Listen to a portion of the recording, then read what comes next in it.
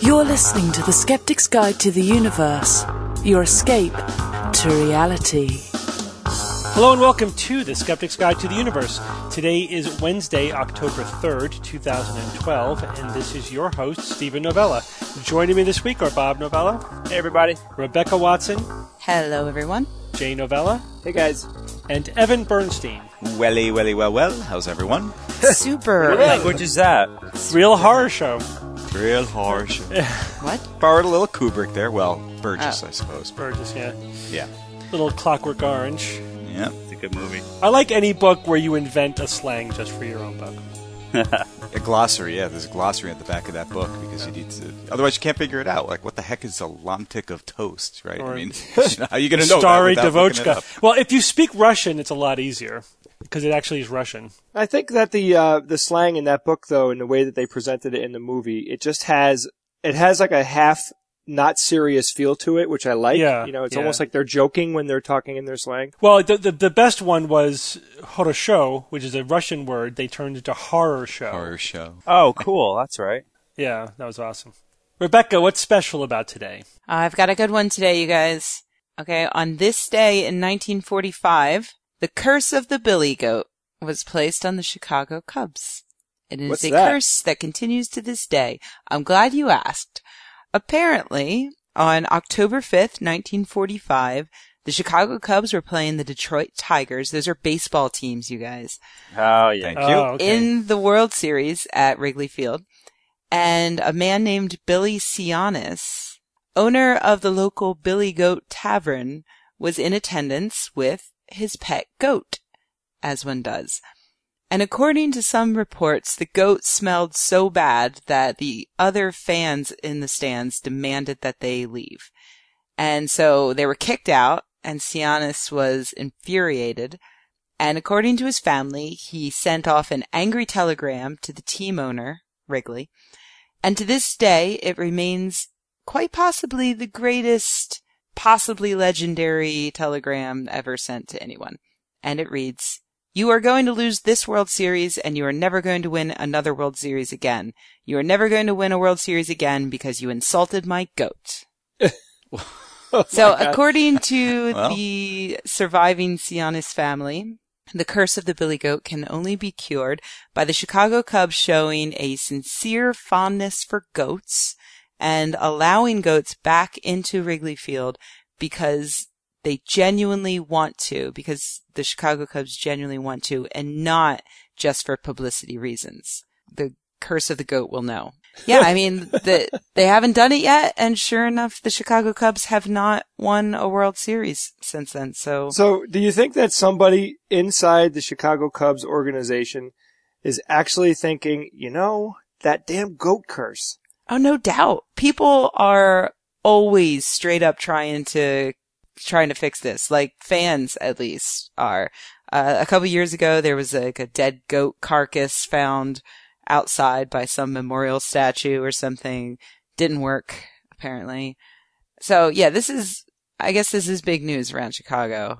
I don't know why they haven't just let the goats come back into Wrigley Field. Because that sounds like a really fun theme night, first of all. Yep. Second of all, maybe they fix the curse. Now, Rebecca, it's obvious because if they did that and fixed the curse, then they would have no excuse for continuing to lose the World Series. Or not I'm sure they win the could find series. another excuse, Steve. The thing that really disturbs me is, like, how bad did that goat smell? Like, what would make that goat smell? How could one animal smell that bad? That's what disturbs you about this story? If it was a warm day, goats do not smell good. Moral of the story is wash your goat. That's the take home from this. Yeah, that's a good take. Thank you. So, Bob, you were going to give us one more way to beat the casino next time we're at TAM in Las Vegas. Yeah, maybe 3 ways. I like 3 ways. Yeah, I knew Somebody was going to say it. Newsflash. Well, it looks like we can use science to all get rich at the casinos. This is pretty interesting. Science have published in the American Institute of Physics journal Chaos research showing that you can dramatically increase the odds at winning at roulette. Now, you guys know roulette, right? I'm sure pretty much everybody knows it's It's derived from the French little wheel, and that little wheel has lots of numbered slots around the perimeter. And you spin the wheel, and then you send a metal ball around and around with it as well. And then you could bet what number the ball will land in, or what color, red or black. And there's lots of these little bets that you can do. It's a real easy game. I mean, I just pretty much encapsulated the whole thing in just a couple of sentences. But real easy at casinos generally means that the odds are shit, and they really are not good. With roulette, though, there's no real choice to make. There's no decision to be made that's based on anything like how good the dealers or the other players' hands are, like such as in blackjack or poker. Each game is a single event. Bam, the ball lands in a slot. Done. That's it. So there's no skill. There's not a lot of wiggle room, exactly. And please don't use those stupid electronic boards that are ubiquitous. They tell you what numbers have come up previously. Oh, I hate them. Yeah. People are always saying, well, look at the pattern of numbers that came up. Yeah, now that means that blah, blah, blah, blah, blah, whatever. They're independent events, like flipping a coin. One event has no impact on the next. And if the number 34 came up 20 times in a row in roulette, that would be amazing, but that information still would be no help in guiding your betting, assuming that it's not rigged, because that's the first thing I would think if 34 came up 20 times. The only way that a knowledgeable player would do better at something like roulette is understanding the odds that go with each bet, because there are different odds. Some are what look to be 50-50, they aren't because of the 0 and 00. But, the red, black, the odd, even bets. And then you can also bet on 12 numbers. You can bet on 3 numbers, So knowing your odds and the payouts involved can help slightly improve the edge you have. Or I should say, would slightly decrease the edge the casino has. Right. But none of those magical boards ever actually gives you the edge. But it seems now, though, that you can increase your odds in roulette, though I'm pretty sure that you'll never be able to put it in practice. It's still very interesting. Michael Small, a statistician at the University of Western Australia, and Chi Kong Si of Hong Kong Polytechnic University, they've apparently found that knowing the location of the ball and its relative speed compared to the wheel at the start is very important. Now, when I read that, I was like, well, no duh. I mean, that's the key to maximizing predictability in chaotic systems. Knowing the starting conditions as accurately as possible. The same thing applies to weather. The more you know about the current state of the atmosphere, the better your predictions are going to be. Now, of course, you can't know the starting conditions with absolute precision, even in theory, so predictability will still decay over time, and you won't be able to predict indefinitely in the future. But so for their experiment, this was pretty cool. For the experiment, they recorded in a computer the times when the spinning wheel and ball passed a fixed point on the frame of the roulette table. So they had this device where they were watching the initial spin of the wheel and the ball, and they would do these clicks that they used to enter the information into the computer. Now, based on that data, their relatively simple calculus and classical mechanics calculations produced consistent experimental earnings of 20% instead of the expected loss of 2.7%.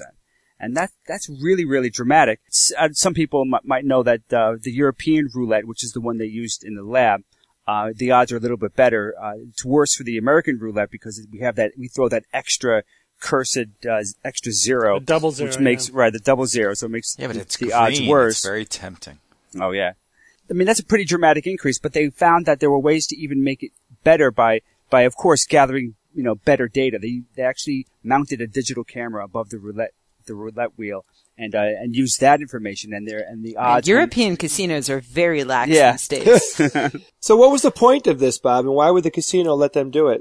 No, well, they didn't go in a casino and do this. This is all just like this is all in the lab. No casino would let you do anything like this. But there was one other thing that they found that increased the odds in the players' favor if the wheel was slanted, even just a little bit, because that introduces a bias that would let you basically make your predictions even better. So these 3 things that they did can dramatically improve the odds. Now they didn't mention how much the odds went up with the slanted wheel and with the camera, but they said it was even better than the initial one. Remember though, the calculations do not say the number will be 13. That roulette is far too chaotic for that to work. What it does tell you though is which side of the wheel the ball will likely land in. Just knowing that makes betting much easier because remember, you can bet in groups of numbers. I mean, if you've played, I'm sure you've seen people spread their chips over like tons of numbers. It can be annoying throwing their chips everywhere. So in 22 trials, Small and C predicted the correct half 13 times. When I first read that, I was like, well, so what? I mean, that's not that great. But just that slight edge gave them the potential to make an 18% profit, which is really immense in roulette. Yeah, but that's the number of samples is too small, though. I mean, that could easily just be statistical variation, just fluctuation. Yeah, that's true. I thought of that too. I was hoping that they would have done more than just 22 trials, and I assume they did. Do a few hundred trials, and then I'll be impressed. Oh yeah, do 1,000 trials, and yeah. So I guess I don't know why they only did 22. Yeah, why would they go? They ran out of money. But they go through the trouble of setting up all this equipment and writing a piece of software to figure stuff out, and then they only spin the wheel 22 times. That seems ridiculous. No, but don't forget though, that's just one suite of trials, I think, because don't forget they also did tests with the camera, they did tests with the tilted wheel, so they did lots of different tests. Still, they need to do a lot more trials. Yeah, no, I agree, but I agree, but say it. It's the sample seems too small from what I've read. It's too small. Thank you. But I love that Small threw in a caveat in there so people wouldn't go crazy thinking that they were going to go get rich. He said roulette's a game of chance. Even if the odds are in your favor, there's still a probability of losing, and losing big. In the long run, you would come out ahead, but you may first need very deep pockets. And that is so true, Steve. We've talked about this. Yep. One of the main reasons the house wins isn't necessarily that the odds are in their favor. It's not true. A key reason is that you will what? That's not true? Not true. That is a fallacy. What? Because the odds are in their favor? Are you disagreeing with me? Keep them playing yeah, longer. I'm disagreeing with you. I made that mistake, and I was corrected on it. And then I had looked it up, and there's a lot of experts saying what you're about to say, that the absorption wall on the left side, that if you lose all your money, then you lose the opportunity to win it back. Right. Oh, I do remember that. Yeah, but read along. But yeah, that's not true though, because that's just another version of past events not affecting future events. At the moment you're removed from gambling because you lost all your money, you were just as likely to win or to lose from that point forward. So it has zero effect on the house. The only thing that determines the house's long-term haul is the odds. They need to have a statistical edge over the players. Yeah, that does make sense. That's just one of those things that got stuck in my head that I always thought. And there's a lot of people, a true. lot of mathematicians made that mistake. Said the wrong answer. I had to keep digging to find it's the Monty right answer. Hall-esque in its ability. It is. Kind of Yeah. is. People. Now, Bob. Yeah. One thing I was thinking of with this, you need computer power, right, in order to be able to make the predictions. Right. But you can place your bets after the croupier has spun Yes, the that's ball key. and the wheel. That's and key. you can even observe it for quite a while before there's no more bets. I mean, typically the croupier will say no more bets pretty soon before the ball drops down into the numbers and starts bouncing around. That one thing, theoretically makes this possible, but it's just that you'd never be able to have the equipment necessary to pull this off in a casino. And there's no way you could do this by eye. There's just no way. You couldn't. Right? Yeah, you probably have to be a Vulcan or something. Unless you had a cool implant. Yeah, you have to be a Vulcan, a cyborg, something. Yeah, I mean, cheating. I guess it's conceivable that somebody would have some sort of very simple, innocuous interface into a computer that's off-site, and that would let them quickly enter the information and get it back. Although that's detectable and not foolproof. It seems it's possible. Well, like somebody you could have pull that off. you could have somebody with an iPhone sitting at the bar signaling someone at the roulette table. I mean, it's as easy as that, really. Depending on how much processing power you need, but I can't imagine. Yeah, I bet you could write an app for that. Yeah. But I wonder what the turnaround time is. If it takes you 20 or 30 seconds to pull this off, then that's too much time. But I think it's got to be in real time. I think it's definitely possible that it could be pulled off, at least over the short term before they become really savvy to this. All right. Well, the next news item is about another vitamin that doesn't help with common colds. Is this vitamin D? Yeah, vitamin D. Oh man. Delta. Yeah. So I guess D is after C in the alphabet, right? So vitamin C Last time I checked. Yeah, vitamin C doesn't work for common colds, and now we're on vitamin D. Doesn't work for common colds either. Guess what's next? Yeah, right. Washing your hands. There's a vitamin wash. There you go. There are actually very good reasons to suspect that vitamin D supplements may be helpful for a number of respiratory conditions, chronic obstructive pulmonary disease, COPD, or asthma, or even upper respiratory infections. Vitamin D classically is important for bone homeostasis and bone health, calcium regulation, but it's been found that it also is an important cofactor in certain aspects of the immune system for certain proteins in the immune system, and vitamin D deficiency could impair immune system function. So therefore, it stands to reason that supplementing vitamin D may be beneficial. The existing research was, however, recently reviewed, and it showed that there is no current evidence that just routinely taking vitamin D decreases the risk of getting a cold or the duration of getting a cold. And there was the largest study conducted to date. So this was 161 people in the vitamin D group, 161 in the control group. It was double-blind, placebo-controlled. And they followed subjects for 18 months, and over an 18-month period, the vitamin D group had no advantage over the placebo group. Both groups got about 3.7 colds per person over that period of time. 3.7 in the vitamin D group, 3.8 in the placebo group. So no statistically significant difference.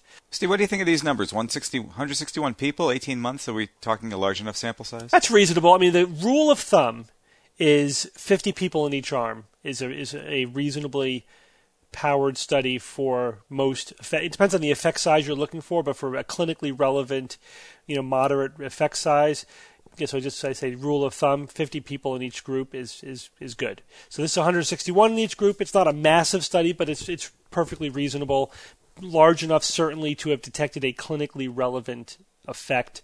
Obviously, you can't rule out a tiny effect. That would be too small to measure with that many people, but that's probably not clinically relevant either. This is probably not the last word on vitamin D and all respiratory effects because there is some reasonable plausibility here.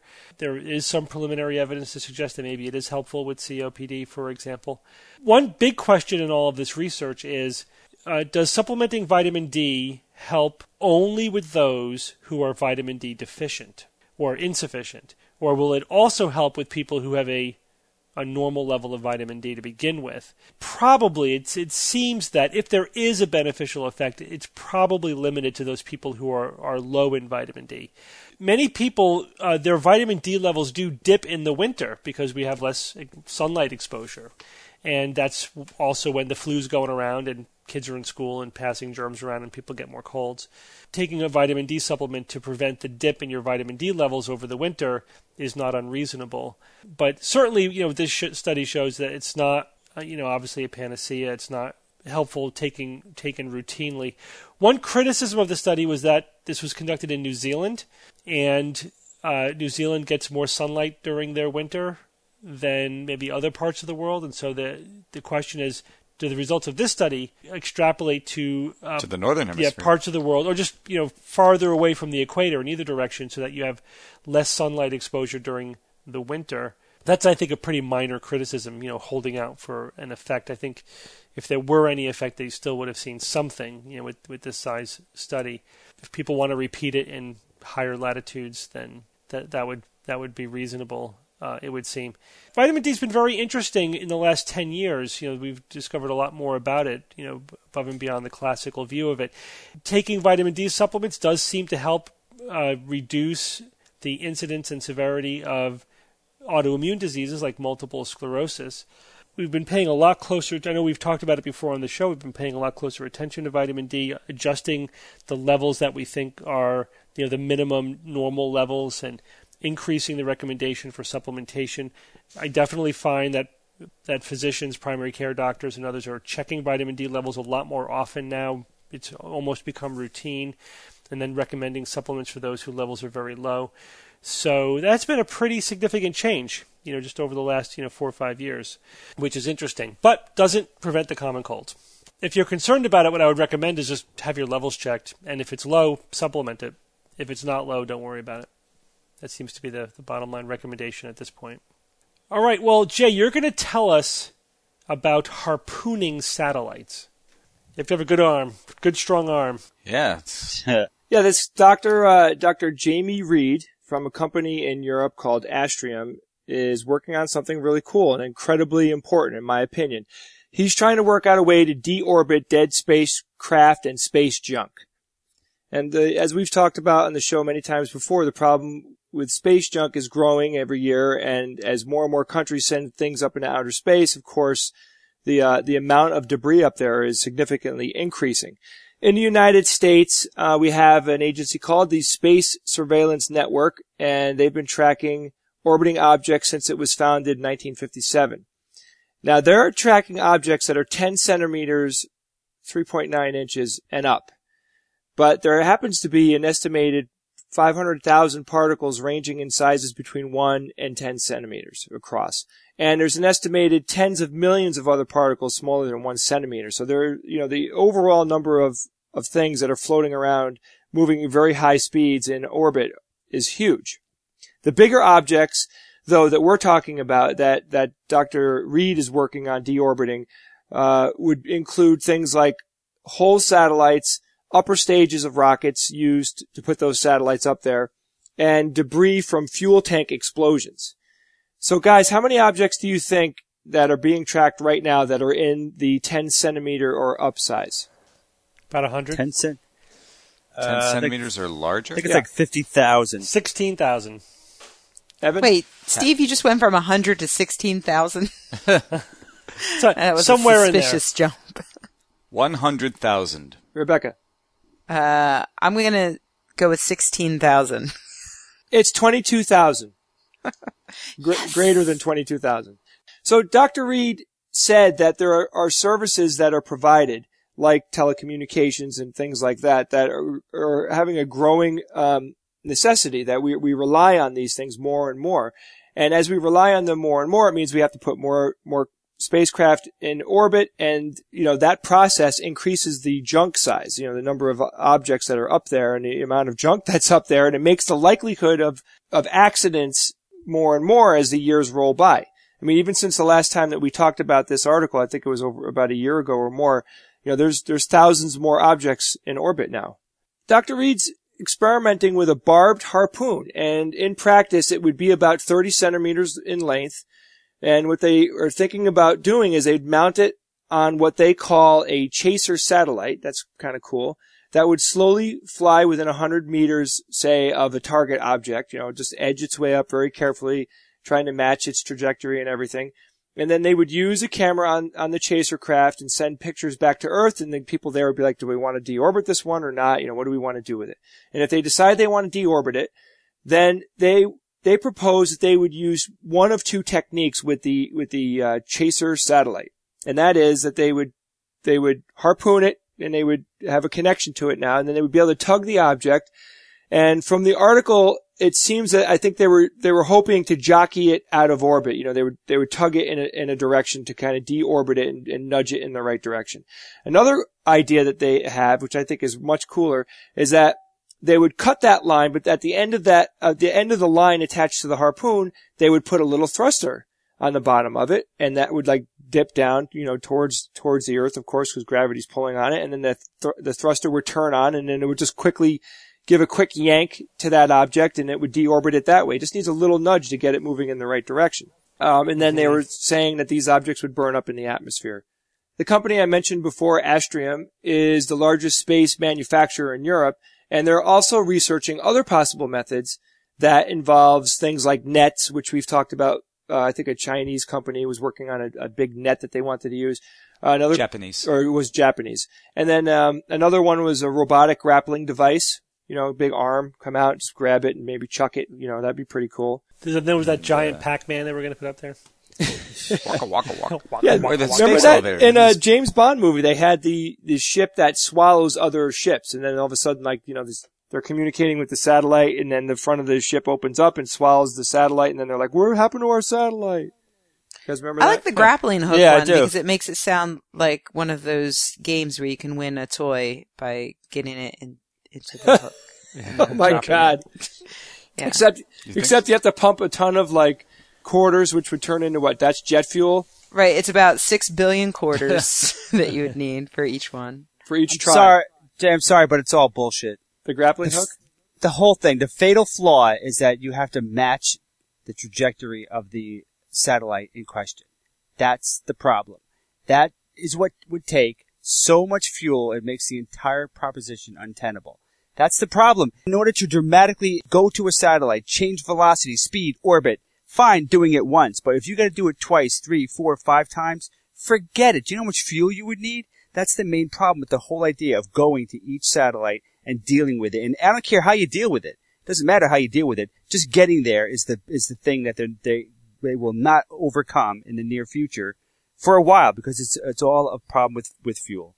Okay, Mr. Negative. So to summarize our show so far, you can't predict the outcome of a roulette wheel. Vitamin D doesn't work to prevent the common cold, and you can't harpoon satellites. That was a pretty big Doctor, buzzkill. I can't do it. That's a good point, though, Bob. I'm not disagreeing with that at all. I think I'm not going to say I assume, but I think that somebody thought of that. You know, it's not like they're going to be spending millions of dollars coming up with like this harpooning technology, which, by the way, they are experimenting in the lab right now. You can see video of it. Yeah, Jay, sure, you could take that technology and apply it to all sorts of things. You know, the automated killing of whales or lots of things. But they're not going to use it the way they're talking. Well, maybe, Bob. Bob, it's not going to be a way to declutter our low Earth orbit, but it may be a way to target and remove a single satellite. Sure, that's fine, but that's not what the proposal was about. There was one thing. Hold on. Dr. Reed said that if they were able to just pull a handful of objects out of Earth orbit every year, over time, that would have a significant influence on the amount of things that are up there. And I think what they're going for here is. I'm just saying I'm shocked that they proposed that, because it's been pretty much debunked for a long time. And even taking a handful out a year, how many are up there? How many thousands? But the big ones, there's a snowball effect though, Bob. It's the big ones that are most likely to crash into other objects, and you have one more disaster. There were 2 things that happened in outer space, just 2 outer space events that happened in orbit. One of them was China's deliberate destruction of that weather satellite in 2007. They shot a missile at it. They blew it up in orbit. And the second one was a real collision. It was a total accident in 2009 of the Cosmos 2251 in the Iridium 33 satellites. They crashed into each other. Those 2 events had a big change in the not only our perception or the people's perception that track these things of how dangerous it is, but that actually changed the amount of crap that was floating around out there significantly. Yeah, made it much more dangerous. Yeah, that's the huge concern here. That's the worst case scenario. Like, you have a catastrophic cascade where one satellite hits another one and explodes that into a million pieces, and then it just keeps going until eventually you've got no working satellites in orbit, and you've got this death storm of debris in orbit that prevents anybody or anything from leaving Earth orbit, because you will invariably. It's like WALL-E. Bob, like I said, they have other technologies that they're working on. I don't think that they intend on spearing an 11-centimeter object with the harpoon. I think what they're doing is this is for bigger craft, and it would be, a handful a year, if that many. And the harpoon itself was pretty small. How big? 30 centimeters? 30 centimeters. You could power with a rubber band. Twang. Yeah, I saw a video of them experimenting, and I'm telling you that it's small. It's small. It looks like a handheld device. It's not like this big honking thing that they're strapping on top of this giant ship. Yeah, but the thing that's bulky is the satellite that is attached to it. Hey, we'll just put one in our space shuttle and guess you can't do that. Guys, the point here is there's multiple technologies they're working on. Who knows if this one's ever going to make it? They're seeing what's going to work and what they're coming up with. I'm sure that they're talking about fuel expenditure and costs to get these things deorbited. Space pack, man. Jay, I wonder, a key question here then, Jay, is how many really big satellites are there? I mean, yeah, we know there's tens of thousands of little ones, but how many big ones are there that need to be deorbited? And you're right, they do pose the biggest danger. They could potentially, consist of millions of little pieces that are then going around wiping everything else out. So that's a key question. The website, the Satellite Encyclopedia, has an up-to-date list of every satellite in orbit. They list a total of 3,755 satellites in orbit, the most by Russia and the former Soviet Union at 1,459. The U.S. is second at 1,320, so that's most of them between those two right there. And they also list the amount of debris. They give a total of 16,857 satellites and pieces of debris. Although they didn't give the size limit. Obviously, it depends on where you put the size cutoff. Sure. So let's say they go up and they remove 3 or 4 a year. I mean, even pulling 100 out is going to open up a lot of territory up there and lower the statistical chances of anything horrible happening. And then they get the net. They get, Japan gets out there with the nets, and then they get the robot arms and the whatnot, the big bubble gum, and things stick to it, and it just comes back down. They're working on it, Bob. Just sleep better tonight, okay? I know. They need to work on it because I don't want to be stuck on the Earth. We got it. Centuries. We got it, Bob. Don't worry, you'll be dead by then. 5 to 10 years, Bob. 5 to 10 years. That's right. All right, Rebecca, tell us about scientists studying bee brains. Yeah, scientists are studying bee brains, turns out. Bee brain, very good insult, you'd think, but no. Bee brains are apparently very interesting to scientists who want to make robots that can process sensory information. What these scientists who are at the universities of Sheffield and Sussex, what they're doing is they're researching how bee brains process sight and sound, and they're hoping to apply that to robotics. And right now, a lot of the research into artificial intelligence is being done on human and, primate simulations of artificial intelligence. And there's not a lot really going on in terms of insect intelligence or, in this case, honeybee intelligence. What they're hoping to do is make a tiny flying robot that can behave like a bee. This could, for instance, help pollination. They could do, a sort of artificial pollination process, or it could be bumped up into a larger scale and be used for something like search and rescue, being able to survey a landscape, process the information, and find what you're looking for. That could be very, very important in a robot. So that's what they're doing. They haven't actually made the bee brain yet, the artificial bee brain. Unfortunately, it sounds like this research is still kind of early on. Oh, and one other thing that I thought was interesting is that the article mentions that many scientists have started using graphics cards as number crunching engines because they're cheaper and easier to use than traditional supercomputers. So that's what they're planning to use in this research. They're going to put models of the sensory systems on graphics cards, and hopefully that will be powerful enough to run the bee brain. So That's awesome. It's kind of cool. And yeah, it's a nice solution just in case our biologists are unable to save the bees from that whole horrific collapse thing extension. happening. Yeah. Rebecca, do you know how many neurons there are in the bee brain, the honeybee brain? I'd say at least 7, 8. At least, yep. Yep. Anyone have I a do serious not. guess? I don't know. It's 5 million. Number of How neurons? many neurons? I don't know. How many neurons are in a human brain? About 100 billion. 100 billion. So a bee brain, 5 billion? I know it's as big as the little ball at the tip of a pen that transports the ink. I know it's like that's how tiny. 100 million, I say. Out of Yeah, that's 500,000. probably not a billion. I'd say 1 billion. Yeah. I like Wow, 1 you billion. guys are all over the place. 960,000. Oh. Not Barely a less than million. 1 million. Cockroach has about 1 million. Mouse, 75 million. Human. Oh yeah, mice are About the 100 other. billion. That's one of the other So I common won, is what you're research. saying. No, what'd you say, Steve? Jay? I said 900 million. You can't even remember what the actual figure was, so you can cheat. That is pathetic. 960,000. 900,000. That's a See? lot. Pathetic. So that's a lot. That's still a lot to model. they have some complicated algorithms in there, I'm sure. That's 10 to the 9th synapses. So that's a lot of complexity. I mean, they don't have to perfectly recreate it, though. They just have to find the important parts of it. And the artificial jellyfish that scientists were making, science has a benefit over evolution in that they don't have to try and fail and have a bunch of parts that don't really do exactly what they want to do. They can pick and choose.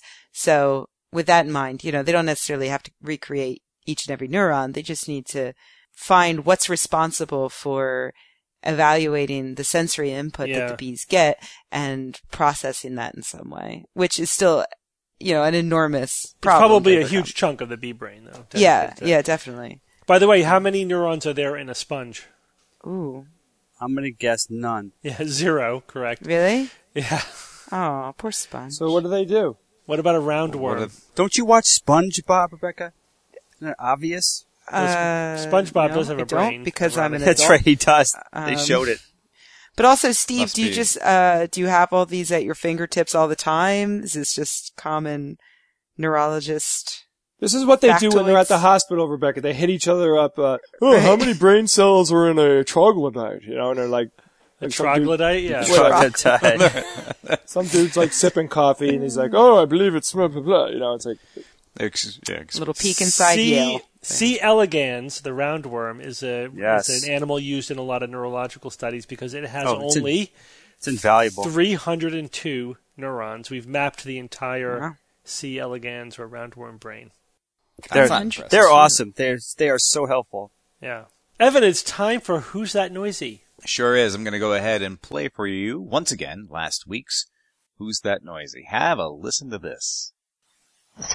I know many GPs who now endorse using homeopathy alongside the conventional medicine that they propose. And we're not saying that homeopathy is instead of life-saving treatment. We're saying that actually it can save money, it can save time, and I think people need to consider that. So what do you who's think that about- loser, Evan? Yeah, what do you think about that ridiculous. advice, right? terrible advice. Gal's name is Carol Kaplan. She was the style advisor to Sherry Blair and a fitness advisor to Tony Blair during their time in office as Tony was the Prime Minister and Sherry was the wife of the Prime Minister of Great Britain. So, yeah, so she's on a kick about homeopathy and how you can basically use it for, lots of different things, including treatment of breast cancer. Oh, so she went from, we're not saying it's good for life-saving things to, and now we're going to use it for life-saving conditions like breast cancer. But she's apparently well known in British circles, and that was taken from a particular interview she did for the show was called GMTV, which is like a British morning television show. Mm-hmm. And, surprisingly, we had no correct answers. Lots of guesses, but no correct answers. No, you stumped everybody with that's tough. That's unusual with one where it's essentially somebody speaking, because you could sort of Google what they say. Usually people get those. What do you got for us this week, Ev? Here is this week's Who's That Noisy?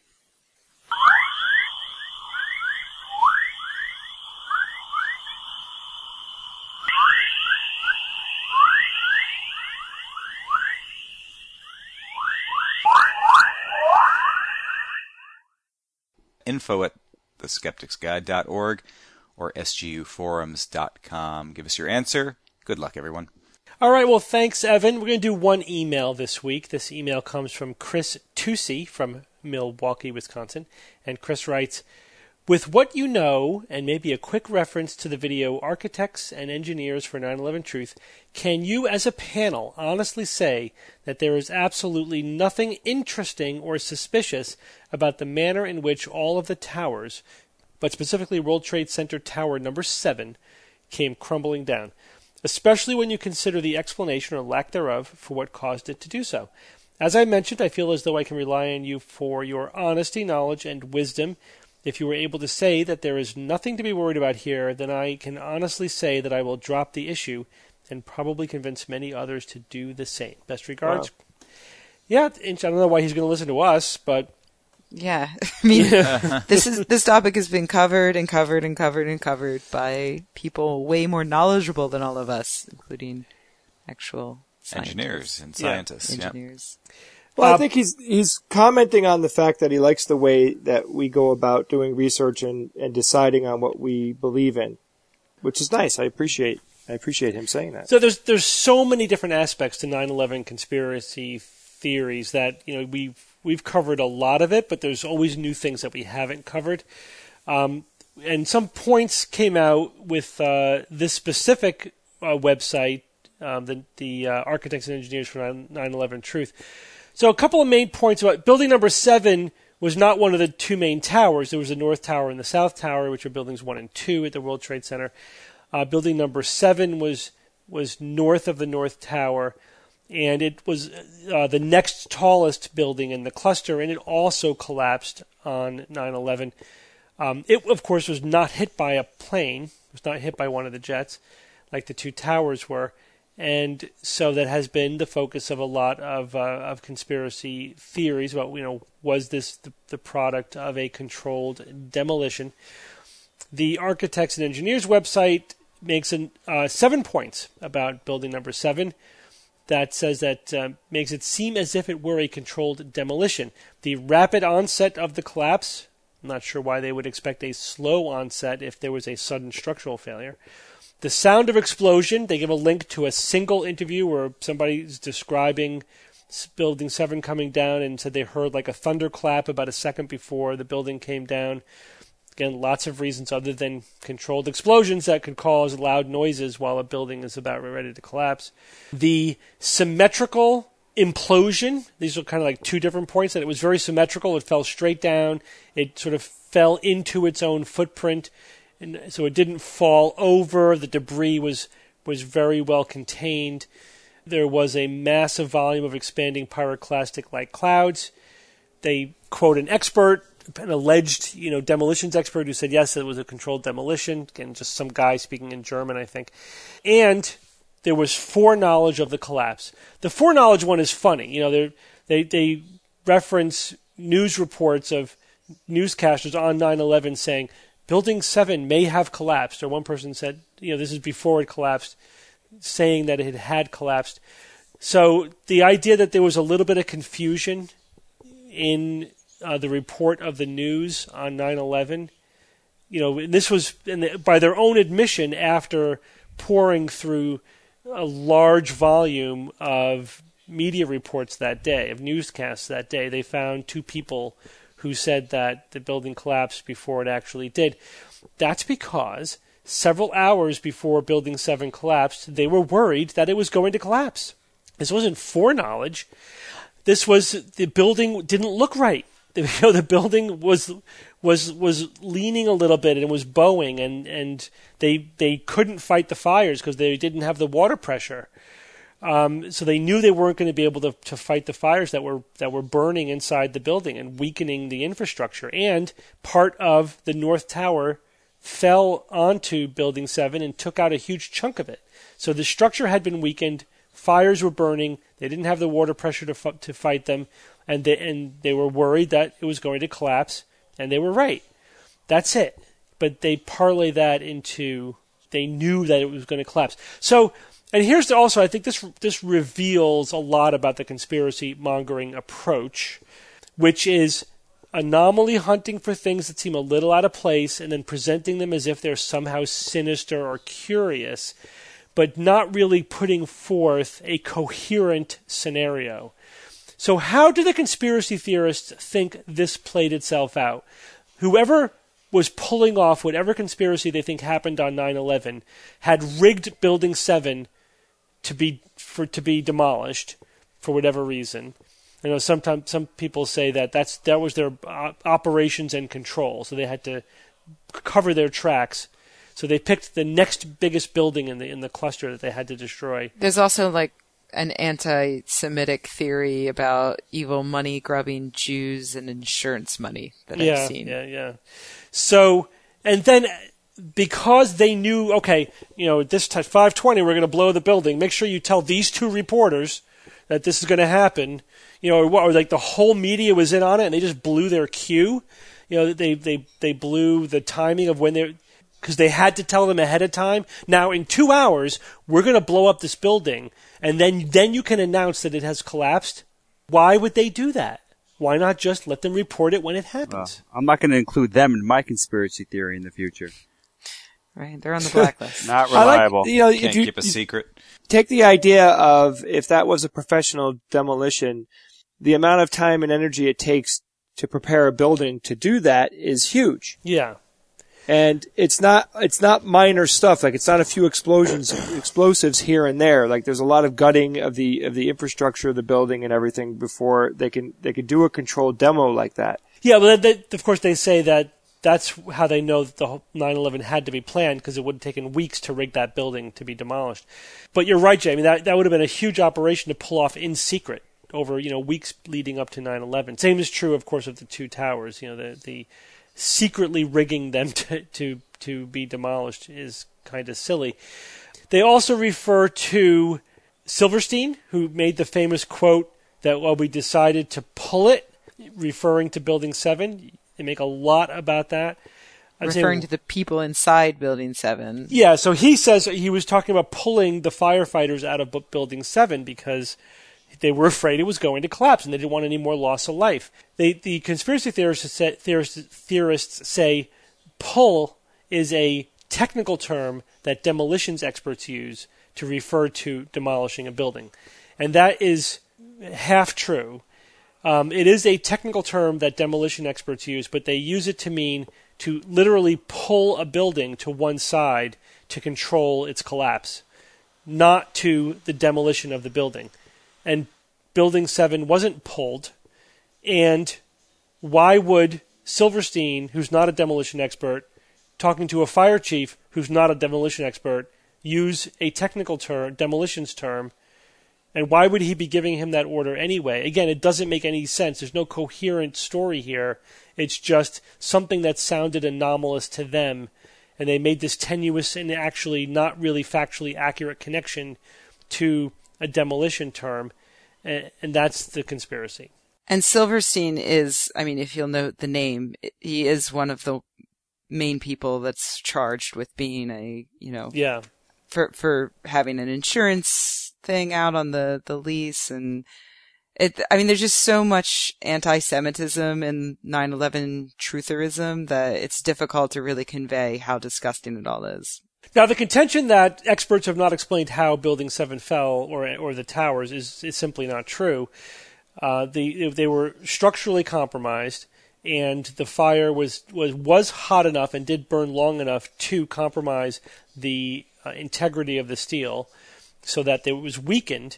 And then once any part of that building gives way, it's not really capable of supporting its own weight, and it's going to collapse. It's not like it can partly stand or that it would fall to the side. That's just silly. That's just ridiculous for a building of that height. They would collapse just as they did, straight down right into their footprint. That's what would happen. There's really nothing unusual or curious about that at all. And also, we need to point out that there was no controlled demolition. There were no explosions. There's no video or evidence of the kinds of explosions that you see when a building actually gets demolished. Not even close. They're looking at, dust coming out of windows and saying, look, that was an explosion. Well, it's after the collapse started, and no, it's not. Or, one witness somewhere who said, I heard a thunderclap. Okay, but there's no, with all the cameras and everything running, there's no recording of demolition explosions. There's no visually or auditory. There's no evidence for a demolition. It's just not there. And it would have been pretty difficult to hide on that day at that time. What collapses here is the conspiracy theory. It collapses nice. under its own weight. Thank you. And still, there's just no coherent story there. They're just anomaly hunting, and then making those apparent anomalies look sinister just by the way they present them. But another big point you did make it, but I think we need to expand on it a little bit, is the idea of the amount of people that would had to have been involved with the cover-up. That alone would collapse on its own weight. Like, let's say the entire 9/11 conspiracy was pulled off with 1,000 people, which I'm just pulling a round number out of the air, but I couldn't imagine that entire event happening with less than that many people involved. It would have to be at least 1,000, if not thousands of people to help orchestrate everything. You know, if you're going to plant explosives in a building and all of the different things that had to take place, you know, pulling people off of airplanes and killing them and, you know, putting corpses on whatever they did, you know, all that stuff that needed to take place. It would never, ever be able to remain quiet. Ever. It's humanly impossible. It's not the way that humans are wired. This isn't the frickin' A-Team. You know, the government couldn't pull it off, let alone keep it quiet. They couldn't pull it off. That's what they're proposing is so complicated. Implausible. When has our government been able to pull off anything that sophisticated and have it all go off without a hitch? It's just the moon hoax, and then cover it up. I mean, it's ridiculous. Yeah, right. Yeah, they couldn't even pull off Watergate, for God's sakes. Steal a couple of documents. Bungling burglars. Yeah, my favorite example is they couldn't cover up a blowjob in the Oval Office. Yeah. Oh, God. That is true. It's true. But those were false flag operations to make it seem like they're incompetent so that they could pull off the real stuff. Of course. Right. Yeah. See, the rabbit hole always just goes one level deeper whenever you come up with some kind of reasonable objection to the conspiracy theory. Thanks for your email. But thanks, Chris. I enjoy talking about it. It's always fun. It's time for Science or Fiction.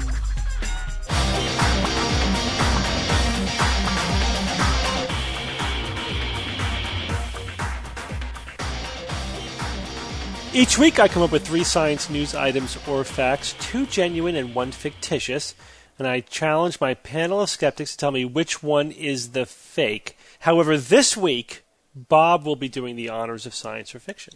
What? Wait, I was supposed to prepare this? That's right. Oh boy, all right, I gotta wing it. Okay, so, Right. Don't you tell that joke every time? do I? I think I've only said it 2 or 3 times before. Okay, I've got 3 and I'm ready to go. There is no theme. I'm sure you'll be happy, Rebecca, to hear that. Mm-hmm. I know how much you don't like themes. Okay, number 1. Recent research supports the claim that the rise in allergies in the past century is due to excessive cleanliness and hygiene. Number 2, theoretical physicists claim that quantum mechanics supports the notion that an event can be both a cause and an effect of another event. And number 3, recent study shows that commonly prescribed beta blockers do not protect against heart attack and stroke. Let's see. Eeny, meeny, miny, mo. Jay, go first. Okay, so the first one about the research that supports the claim that allergies in the past century are due to excessive cleanliness and hygiene. Wow, that's really, if that is true, that is going to send a lot of people spinning because of how much of the antibacterial stuff that we use. I've read many times that we need to exercise our immune system. So sure, I could see this having something to do with it. Okay, so the second one about an event being both a cause and effect of another event. Now, of course, we're talking quantum mechanics here. In the macro world, we know that something cannot be the cause and effect. But maybe in the micro world, they can be. So that's another one of those, yeah, okay, I could see it. The fact that I don't know that much about quantum mechanics, I don't know how many people really do know that much about it. But that's an interesting one that I'm on the fence about. Know you don't. Einstein didn't even buy it. This last one about beta blockers saying that they don't protect against heart attack and stroke. I mean, beta blockers lower your blood pressure. Lowering your blood pressure seems to be a very healthy thing, especially for things like heart attacks and strokes. Out of the 3, this is the only one that I have a little bit of a red flag going up for, so I'm going to take this one as the fake. Okay, Rebecca. Well, crap, because that's the one that I was fairly confident was true. Because I don't know, I feel like I don't really know much about beta blockers or heart attacks or strokes. However, I could see how maybe there could be other causes of those things, and beta blockers might help in a small amount, but couldn't fully protect against those things. Maybe the effect they have just isn't strong enough. So yeah, I don't know. That one seemed believable to me.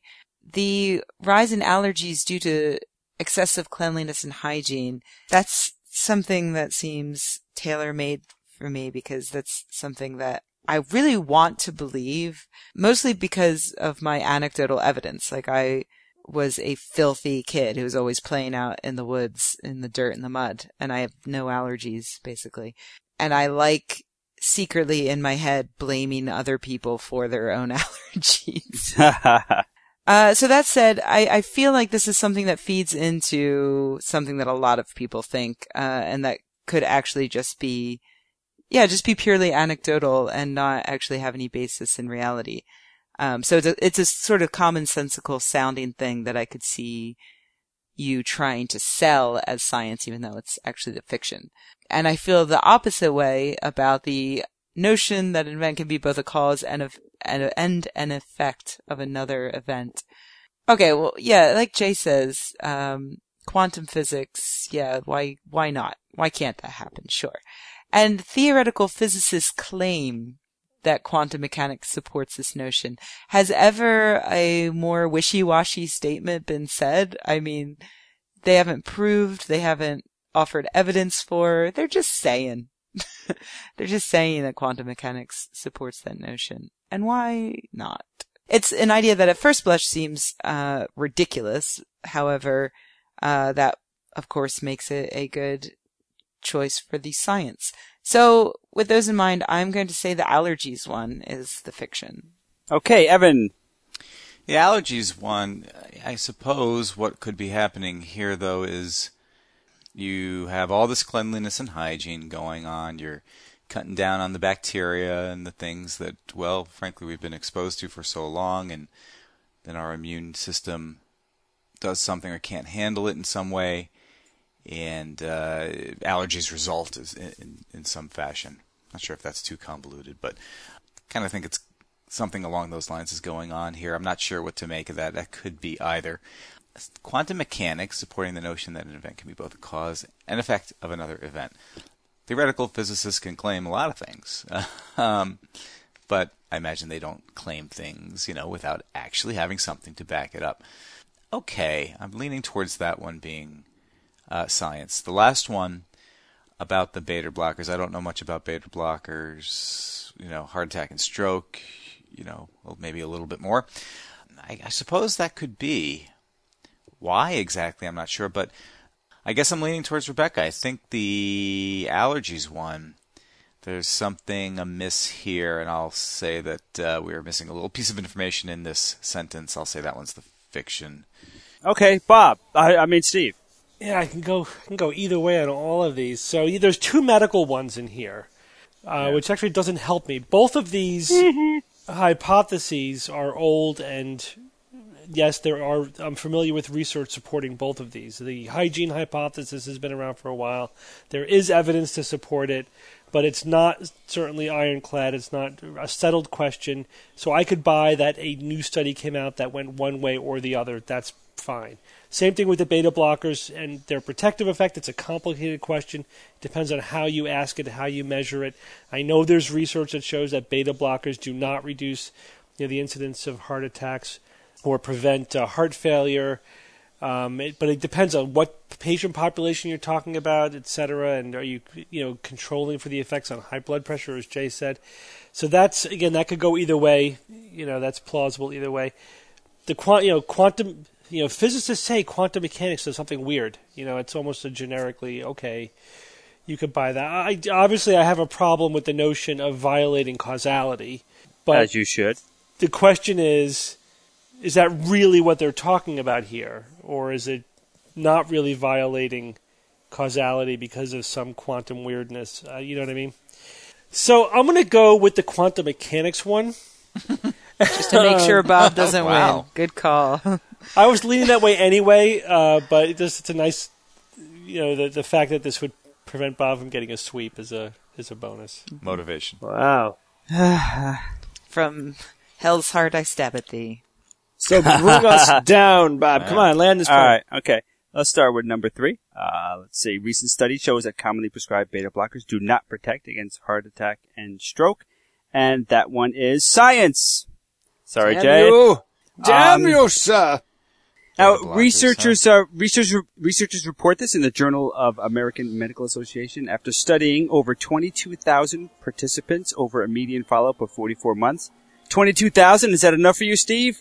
That's pretty good. That's good? All right, I thought you'd like that. So beta blockers were once seen as the leading treatment for heart attack patients. When this drug was released about 30 years ago, there weren't any statins, no statin drugs to lower cholesterol. There were no stents to hold arteries open. So on their own, they seemed helpful. But now since most people everywhere, or at least in the study that they did, most everyone was already on one of the newer drugs as well. And I think the main thrust was that in these days with modern statins and stents, beta blockers are pretty much irrelevant. Previous studies years ago seemed to show that beta blockers prevented heart attacks, but most of them apparently were analyses that were done over the short term. There was no real long-term studies with a huge population of people like the 22,000 for this one. In one study, the beta blockers were given to people with no symptoms, but they did have risk factors, but they were asymptomatic. They actually did worse than people not getting the beta blocker. So that was kind of nasty. So beta blockers still, of course, have a use. They're great right after a heart attack, and they're also really good for patients experiencing heart failure. But it looks like if you want to take it as a preventative measure, that it's really not it's not going to help you, and you're just much better off using the modern medicines that are available today. Let's go to 2. Theoretical physicists claim that quantum mechanics supports the notion that an event can be both a cause and an effect of another event. Steve, you said that one was fiction, and that one is science. Uh-huh. So, yeah, I guess it was naive of me to assume that you would all be aghast at the notion of violation of cause and effect. But, yeah, I didn't think so. So this one was true. The findings will be published this week in Nature Communications. Now, it's important to note that this phenomenon has not been seen in an experiment, only that it's not inconsistent with quantum mechanics. In everyday life, now, events are obviously, they're ordered. One event takes place after another. Event A causes event B. So it's kind of inconceivable to even think of an effect preceding its own cause. Now, so to understand how this is possible in quantum mechanics, you got to think of the notion of superposition, which is, dare I say, one of the magical aspects of quantum mechanics. It really is. I love it. It really is amazing. Certain quantum systems that can exist in multiple states, like an electron being in any of its possible locations around an atom, it can experience a superposition of states. That means that it's actually in all possible states at the same time. At least until it decoheres or interacts with the environment, which importantly includes being observed by a scientist. So in the same way then, the causal order events in the quantum realm could also be in this superposition of states. Now, says Agnian Oreshkov from the University of Brussels, he says that such a superposition, however, has not been considered in the standard formulation of quantum mechanics, since the theory always assumes a definite causal order between events. But if we believe that quantum mechanics governs all phenomena, it's natural to expect that the order of events could also be indefinite. So they haven't found it, but they found nothing in quantum mechanics that makes you think that it can't happen, and it's pretty much just been assumed that, hey, there's got to be causality, but there's no real reason to assume that in quantum mechanics. So I assume now they'll be looking around trying to find evidence of this, and it would be truly amazing if they found that. It would be. I mean, obviously it wouldn't trickle up into the macro world because causality obviously holds sway in our realm, but it would be still an amazing advancement in quantum mechanics nonetheless. So, which means recent research supports the claim that the rise in allergies in the past century is due to excessive cleanliness and hygiene is fiction. Congratulations, Rebecca and Evan. Thank you. Well, thank you, Bob. So the real title was Increase in Allergies is Not from Being Too Clean, Just Losing Touch with Old Friends, which is what they call the microbes that we evolved with. Now, this is a report will be out on October 3rd from the International Scientific Forum on Home Hygiene. Now, losing touch with microbes we evolved alongside can be a significant factor in the increase we've seen not only in allergies but also SIDS. chronic inflammatory diseases like type 1 diabetes and multiple sclerosis, all of which seem to be caused by this, this impaired regulation of our immune systems. Professor Graham Rook is also the co-author of the report. He developed this whole idea of this old friends version of the hypothesis. He said that the rise in allergies and inflammatory diseases seems at least partly due to gradually losing contact with the range of microbes our immune systems evolved with.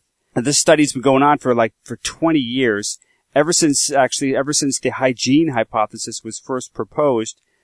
Professor Sally Bloomfield said that the underlying idea that microbial exposure is crucial to regulating the immune system is right, but the idea that children who have fewer infections because of more hygienic homes are then more likely to develop asthma and other allergies just doesn't hold up. So our society has changed so much over the generations, and even if you weren't very clean in your house, the germs would have to come in from the outside, right? But so many people live in cities and in environments that we just that are new to civilization, that those microbes wouldn't even go into your house to infect you and help regulate your immune system, because they're just not out there anymore. And maybe, Rebecca, if you were messing around in the woods, getting dirty and stuff, that would be more similar to the way civilizations have been for centuries and millennia before modern times. So maybe that is a factor, but it's an interesting proposal, and I was a little surprised, because I had heard for years now that, like Steve was saying, that people are just too clean and hygienic, and that's the reason why we're having such a rise in allergies. And that's not the whole picture. And it looks like a bigger factor might be this whole idea of the old friends, the microbes that we evolved with, just not being around anymore, and it having a deleterious effect on the regulation of our immune systems. Well, good job. Good job, Rebecca. High five and 2 snaps. Oh my God. 2 snaps. Yeah. Oh yeah. Yeah, we went there. We went there. We did not hold back. Guys, I have an awesome quote for this week. What do you got, Tim? Yeah, this quote was sent in by a listener that only gave his first name, so thank you, Tim. This is a quote by Patrick Henry. So some of you will know who he is, but Patrick Henry was born in 1736, died 1799. He was an attorney, a planter, and a politician who became known as an orator during the movement for independence in Virginia, which is in the United States, in 1770s. He was one of our founding fathers, and during an incredibly profound speech that he gave in 1775, where he said, "Give me liberty or give me death," which I'm sure a lot of you will recognize that. He said something very interesting. He said, "For my part, whatever anguish of spirit it may cost, I am willing to know the whole truth, to know the worst, and to provide for it." I love this quote. And that was a quote spoken by founding father Patrick Henry.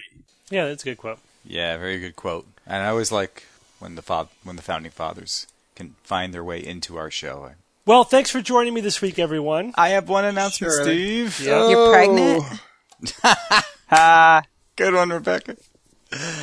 No, but I was the guest on another podcast. Oh, cool. Yeah, how'd that go? No, we don't allow other podcasts here. It was a lot of fun. The podcast is called, the Haya Martial Arts Podcast. Haya! Oh, my God. Talking about martial arts and my involvement with Krav Maga, and we talked a little bit about the history of Krav Maga, the martial art itself, and certainly skepticism and science, and the overlapping of the two, and where people can be deceived, and how other people get deceived in the martial arts. We talked about all those topics and more.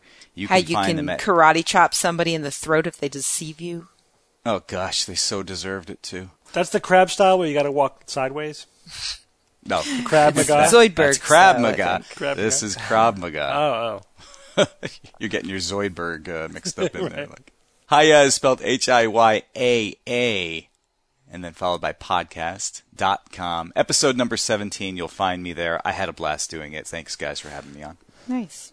All right, thanks, Evan. And thanks, everyone, for joining me this week. We love you, Steve. Thank you, Doctor. Anytime. Bob, thanks for covering science or fiction this week, Bob. Good job, Bob. Certainly, man. And until next week, this is your Skeptic's Guide to the Universe. The The Skeptics Guide to the Universe is produced by SGU Productions, dedicated to promoting science and critical thinking. For more information on this and other episodes, please visit our website at www.theskepticsguide.org. You can also check out our other podcast, the SGU 5x5, as well as find links to our blogs and the SGU forums. For questions, suggestions and other feedback, please use the Contact Us form on the website, or send an email to info@theskepticsguide.org. If you enjoyed this episode, then please help us spread the word by leaving us a review on iTunes, Zune, or your portal of choice.